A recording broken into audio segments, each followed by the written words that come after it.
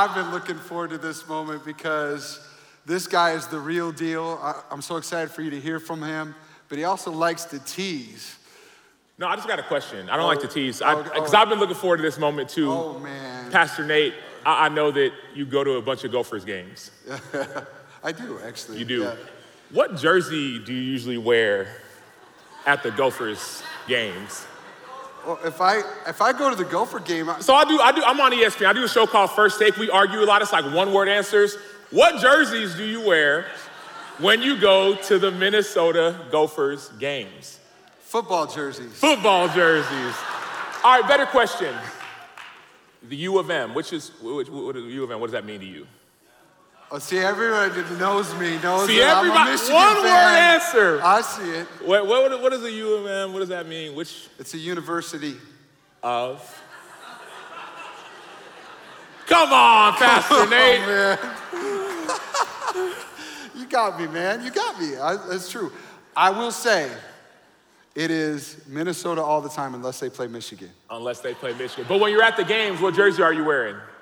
If they're playing each other, If you're just at a game? if I'm at a Gopher game, most of the time I'll just tell y'all, he's wearing Michigan jerseys, man. Don't let this guy fool That's you. all right, that's He's wearing all right. Michigan jerseys. The U of M for him, he's a Michigan Yes, man. yes. I respect it. I'll say it for you. Well, I just wonder, you went to Texas, right? I did. So when you go and you're a college football analyst for ESPN, what do you talk about? I am unbiased. Oh, see, you got to play both ways. But, I'm so glad to have you, and we're so excited, and getting ready for today. I know that there's a lot of people that perhaps have never met you before. Yeah. Maybe they've seen you on ESPN, but they didn't know you were you. Yeah. When we put the announcement out that Sam Acho is coming. Yeah.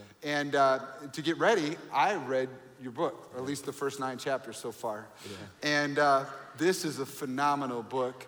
And obviously you've got your life story in it. You've got a lot of your lessons, your faith story that's in it. And give us a little teaser on what this thing is about. Definitely. Well, just quick background on me for those who don't know. My name is Sam Acho. I've played 9 years in the NFL for the Arizona Cardinals, Chicago Bears, the Tampa Bay Buccaneers. My one Bear fan here. We're not in Bears country. But all of us are used to losing to the Packers. Okay, moving on. At least Aaron Rodgers doesn't own y'all. He owns the Bears. He doesn't own y'all, maybe. So I played 9 years in the NFL, and I retired a couple years ago, and now I'm an ESPN college football and NFL analyst, so I'm usually on shows like First Take, arguing with Stephen A. Smith. That's why I'm used to this. Yes. So that's a little bit about me and my background. But this book, it's called Let the World See You, How to Be Real in a World Full of Fakes. And it really was birthed out of pain. It was birthed out of struggle. I remember I'd just finished my 7th year in the NFL, and I'd signed this multi-year contract. Right now, finally, every other contract I had was year to year, the minimum, and maybe you'll make it, maybe you won't. And I signed the big deal, a multi-year, multi-million-dollar contract. You are the guy, you are the star, you are the starter. I had made it, and I was miserable. I was miserable. I had somewhere down the line started to put my identity in what I did and what people thought about what I did as opposed to who God said that I was. And it never works that way.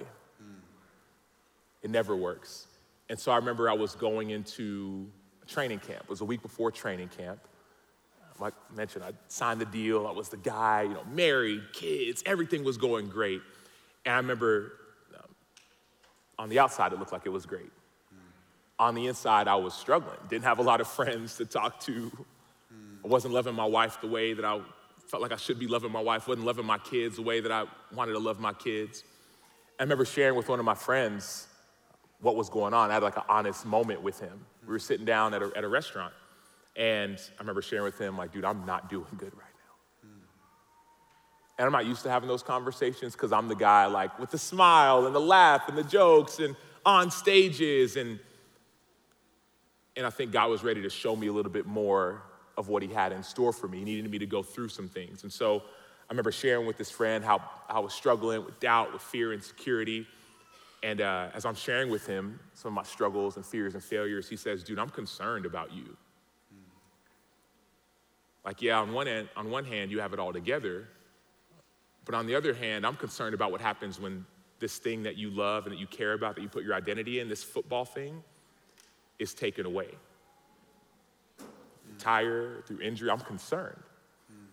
And as you start sharing this, I begin to cry. Anybody who knows me, like, I'm the guy, like, with laughing and joking. I'm not the crier. And I begin to cry, and he looks at me in my tears, in my fear, my insecurity, and as I'm crying, he says two things. He says, first, Sam, I've heard what you said, but I just wonder, he said, maybe God is writing a book in your life, and you may only be on chapter 2. Despite all that you've been through, maybe God is doing something in your life, and this is only the beginning. And he looked at me again, and he said, no, by the way, it's really nice to see you, the real you. And so this book is really about what it means to be seen and to be known and to be loved by Jesus, to be authentic, to be real. Because especially now, it seems like we all love to pretend. Yeah, we present something to everyone else, but it's not 100%. Yeah. We're not showing or revealing our insecurities, our thoughts, our worries. I think that identifies with just about anybody, and especially those that have been hurt or wounded, because they don't want to take the chance of being wounded again. Yeah. And it's taken people in all of our lives to speak life and hope in the middle of those moments, to kind of bring our guard down, if you will. In your book, you talk about the journey that you've been on. Your family's great. You've been to Nigeria. Yeah. So talk a little bit about Nigeria. What does Nigeria mean to you? Yeah, so my parents were born and raised in Nigeria.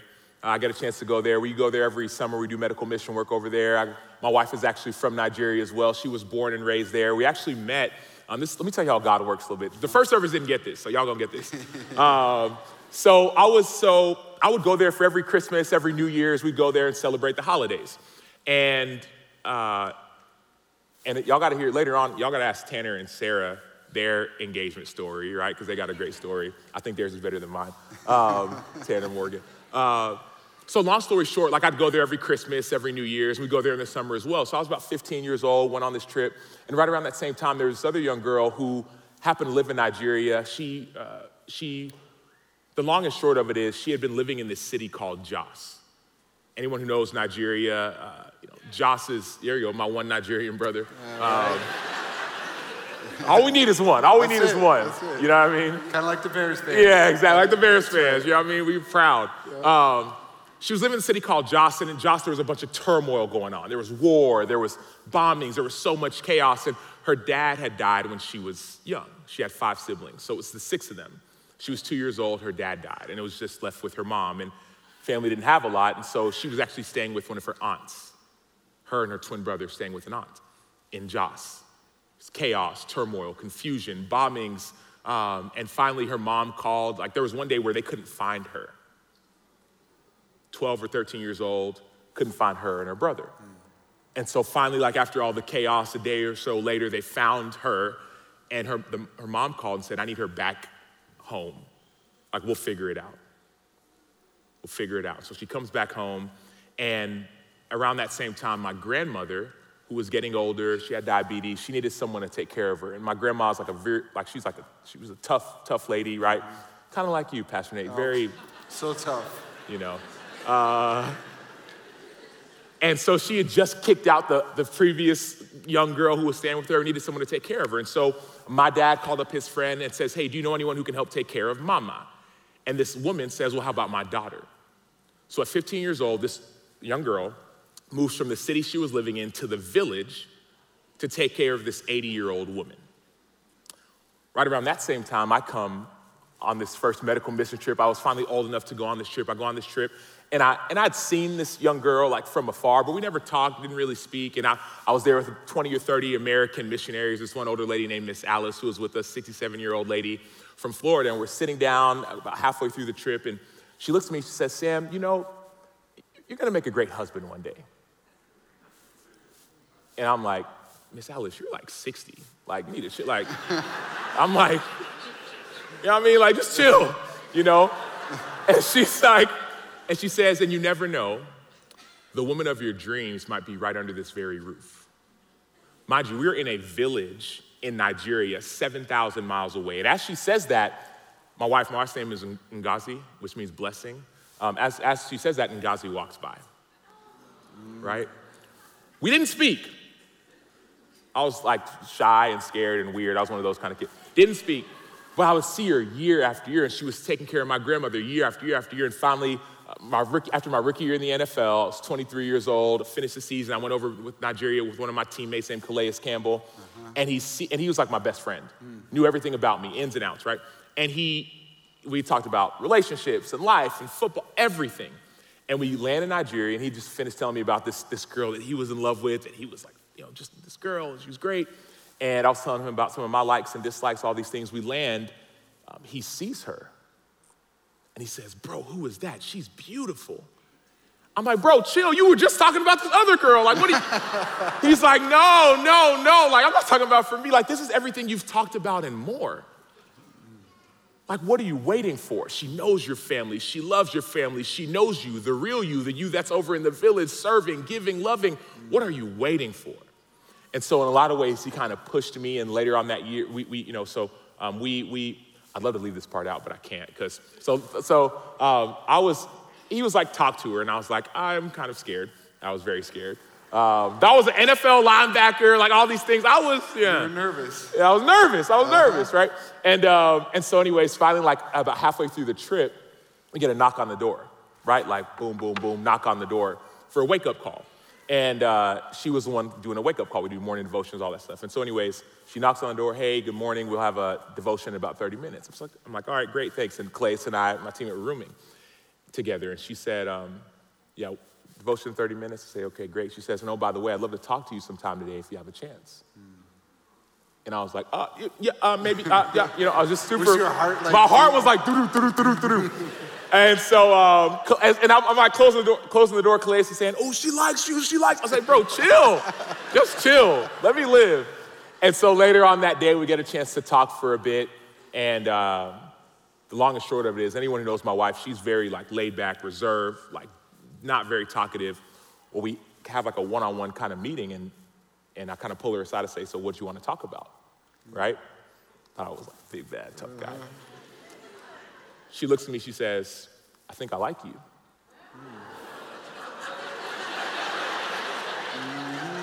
And then you said... And I said, I like you too, like I like you too, you, yes. But then I said, and I'm not exaggerating, that's what I did. And I said, well, now that that's out there, what do we do next? And her response, this is probably the reason why we got married. Her response is, I think we should pray. Come on now. Yeah, and so we prayed, yep. And so we prayed, we kind of left, and God just did his thing, right? God just did his thing. The great thing about God is that, like, even when we're not even thinking about it, God is consistently doing his thing. These last couple days, I just came from the Super Bowl, right? I was in the Super Bowl. I partnered with an organization called International Justice Mission. And so I was there, and on behalf of them, speaking at this Super Bowl event. And Frank Wright, who was the coach of the Indianapolis Colts, he was at this event. He coached me in 2011, my rookie year in the NFL. And mind you, like that was my rookie year, and I went through some ups and downs. I'd been cut a couple times. I broke my leg and tore my pec. I've been injured a couple times. And I do stuff on TV now where I talk about guys like Coach Wright, try to talk about him in a positive light. And he saw me at the end of this event, just yesterday morning. And I thanked him for what he did. He thanked me for what I did. And he said, Sam, you may not have known this, but everywhere I went, I was trying to bring you to our team. Like everywhere I went, I was saying, man, we got to get Sam. And it never worked out. You had other places that you went, but I always had your back. I think sometimes we forget that, like, even when we're going through the mess, God is always with us. During those times, I'd broken my leg. I was out for the season. I had torn my pec. I was out for the season. My wife, around that time, right after this book came out, she had some complications after we had our third child. She had to go back for another emergency surgery. I didn't know what was going to happen, but God was with us. And I think sometimes we just forget that like while we're going through it, God is there, right? Even when we don't want, I didn't even know, like going back to the marriage story, right? I was shy and scared and confused and low-key like a punk, you know what I mean? Not a major punk, but kind of like. But God was doing something. And I think sometimes we forget that like God is with us. Yes, he is. Even while we're going through it. And so that's a little bit of my marriage. So we've been married for almost 8 years now. Come on. Got 3 kids, so Come on. I think you should stand up some more, bro, because you got something to say to these people, and I don't want to get in the way. No, definitely. Well, I appreciate that. Well, joking, kidding. So after kind of this season of, I told you about some of the ups, like all the things that had happened, the contracts and the joy and married and kids, there was still some doubt and still some fear and still some insecurity. And funny enough, I think I'm realizing that we're all going through that, especially here. Especially here. I was on my flight yesterday coming from LA. We stopped in Phoenix and had a layover, and then we popped on another flight from Phoenix to here. And on my flight from LA to Phoenix, there's this man who was sitting next to me. And y'all know how it is, COVID and mask and like kind of keep your distance. He was coughing a little bit too, so I was kind of like, I ain't gonna lie to you. I was like, you know what I mean? I don't wanna, And so, but God, like the Spirit of God, for whatever reason, was like, hey, I need you to talk to this man. And I was like, right? And God said, I need you to talk to this man. So I'm like, hey man, how you doing? Where are you going? He had a thick jacket, right? He said, I'm going to Guadalajara, Mexico. My dad just died. This morning, my dad died, so I'm on a flight to go be with him.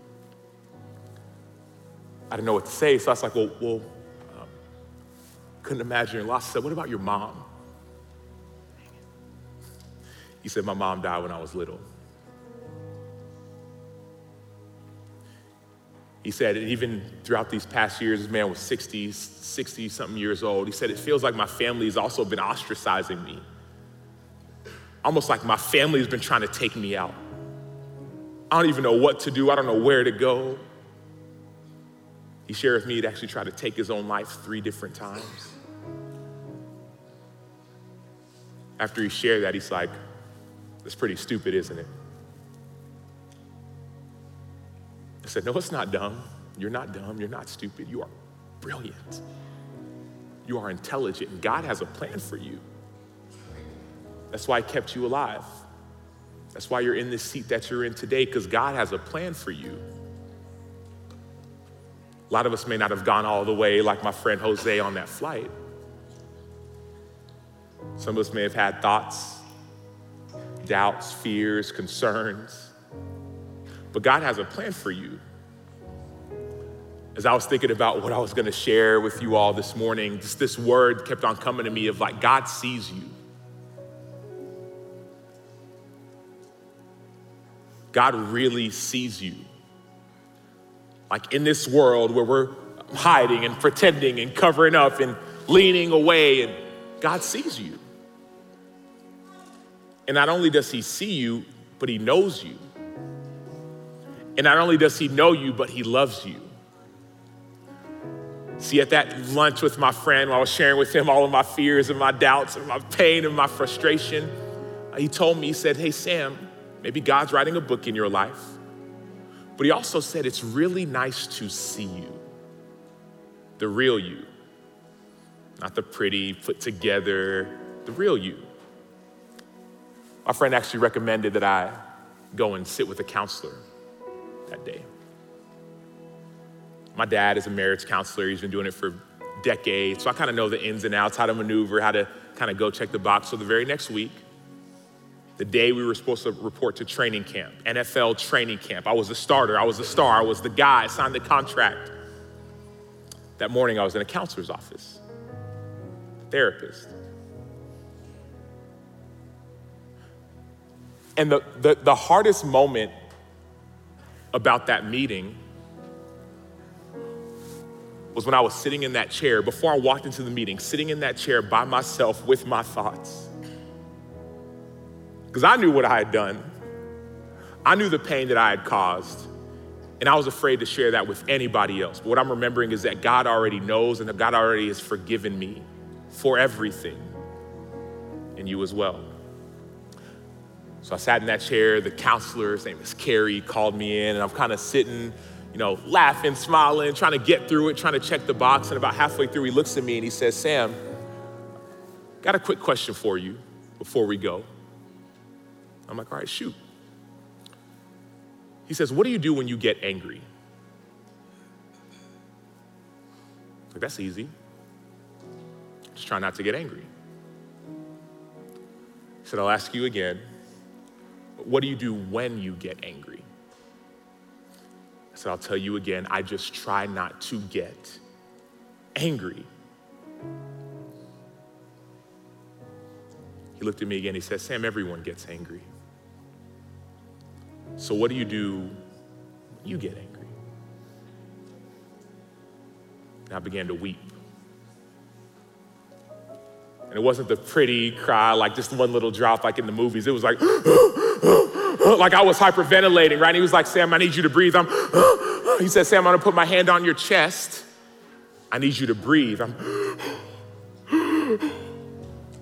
"Sam, I'm gonna put my hand on your stomach. I need you to breathe."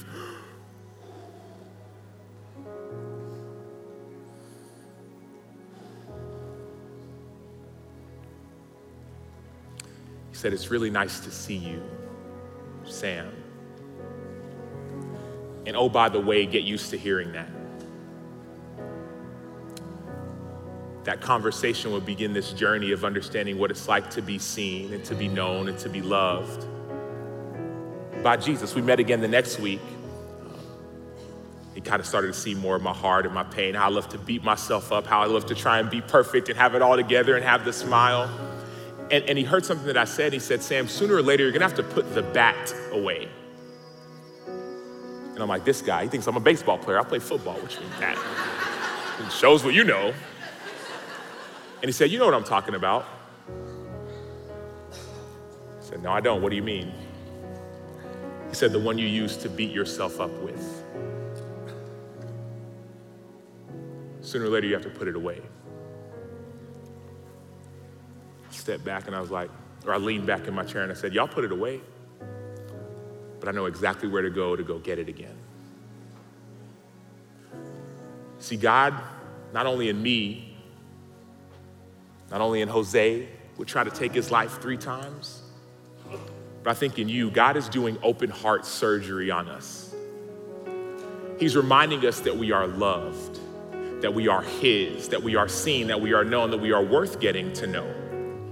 See, before Jesus ever started his ministry, he was baptized by John the Baptist. Remember, he was baptized and he was lifted up from the water and a voice from heaven came and said what? It said, "This is my son in whom I'm well pleased." He said, "This is my son in whom I'm well pleased." Jesus got that affirmation and then he went. Miracles happened. Lives were changed, right? And I feel like a lot of us are operating from this place of, let me prove myself and then I can be enough. And God says, no, you already are enough. I see you, I know you, I love you. I was with you in the lows when you tried to take your life.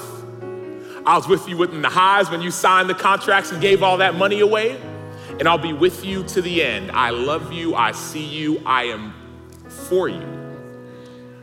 And you are worth getting to know. Later on in that season of life for me, I mentioned I was going to this counselor and, crying my eyes out. And a couple weeks later, Wife had the complications. By God's grace, she was okay. Our baby was okay. A couple weeks later, I lost my starting spot. A couple weeks later, I tore my pec, so I was out for the season. A couple weeks later, a friend of mine, a mentor of mine, my next door neighbor when I was with the Arizona Cardinals, posted this message on Facebook, and I'll end with this. Asking for permission to go. He had been battling cancer for years, and he knew it was his time to go see Jesus. He was 70-something years old, married, kids, grandkids, started successful businesses. And so I see this message. My wife says, hey, go call him, call Jerry. So I pick up the phone, and Jerry, the gregarious, laughing, loving, full of joy man that I was used to hearing, picks up, and it was like he only had like 20% of his strength of his voice left.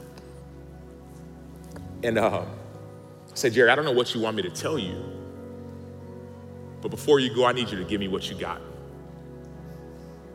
I used to sit in your house every single day getting wisdom about how to be a husband, how to be a father, how to live with integrity. Give me what you got. And he said, Sam, there's two things I want you to know before I go. These are the two most important things that I've learned in my 75 years on this earth. Number one, the most important thing you can do on this earth is to get to know Jesus. He says, God takes no greater joy than in you getting to know Jesus, his son who came and died for you and then rose from the dead so that you can live. You don't have to try and take your life away anymore. Get to know Jesus. And oh, by the way, you'll get no greater joy than in your process of getting to know Jesus. Get to know Jesus, number one. And he paused. I'm sitting there like, he said it was two things, and if that's number one, number two better be fire. Like, he looked at me and said, Sam, the second thing I want you to know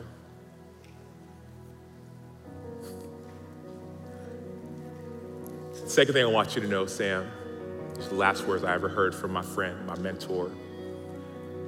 He said, you are worth getting to know. Never forget that. You are worth getting to know.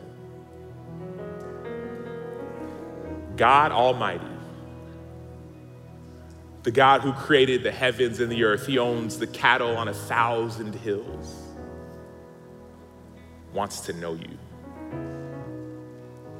He wants to know you so bad that he sent his son to die for you, to live a perfect life, to die, to raise from the dead so you don't have to die again, so you could have new life. He says he was with you in the valleys. He was with you in the mountains. He'll be with you in between. So get to know Jesus. I know a lot of people here may not know Jesus. See a pastor on a stage, see a star quarterback, see the voice of the Vikings, see an NFL linebacker, TV personality, and say, well, they got it together. But what about me? I'm here to say that Jesus came for you. He came for you. And you, and you, and you, and you, and you, and you, and you, he came for you. And so what he asks of you is to put the old life away, not by performance or perfection, but by confessing, Jesus, I know I made mistakes. But I know that not only are you the Son of God, but you are God. Not only did you die, but you rose. Not only if I say I believe in you, I can have eternal life. I can have life forever and also life in the now. We know what it's like to be living, but not really living. And God, I want to live. So we're going to pray. Some of you have never prayed this prayer before, asking Jesus to take control of your life. We're going to pray.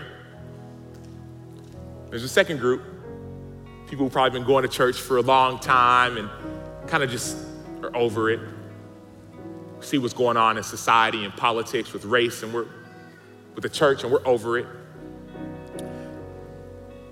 I want to invite you to to open up your heart a little bit and reintroduce yourself to Jesus. Say, you know what, I've heard these pastors preaching and these guys on stage, but God, I want to get to know you. So teach me about you. We're going to pray for that group as well. My prayer is that you would see yourselves the way that God sees you. You're not stupid. You're not dumb. You're not a failure or a fraud. This is my son, in whom I'm well pleased. This is my daughter. I take great joy in you, not in what you do, but in you. It's so good to see you. Let's pray. Father God, I want to pray for that first group, God, those people who have never accepted you as their savior, God. We all are on a crash course collision with death. God, I pray for that first group, God. If you haven't prayed this prayer, pray this. God, I know that I've messed up. I know I've made mistakes, God. I know that I'm not enough, Lord, but in you I have victory.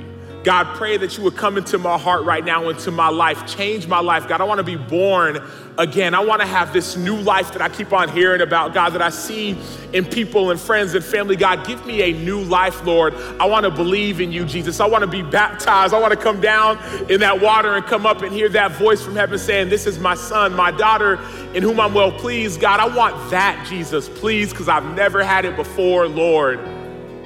That's what I want. I know it's going to be a battle after this and all these, but that's what I want right now, Jesus. For that second group, people who have been coming to church and going to the Bible studies and praying before their meals and all the things, checking the boxes. God, I pray that we would repent of our idolization of things that aren't you. Because you want us, God. You don't want our things. You want us, Lord. I pray that we would see you the way that you see us, and we would see ourselves that way, Lord. God, forgive us of putting all these things at your altar, but not putting ourselves in our hearts, Lord. God, I repent. God, I'm turning back from my ways, Lord. I want to know you so much more. Get to know Jesus. But remember, each and every one of you, you are worth getting to know. It's in Jesus' name we pray.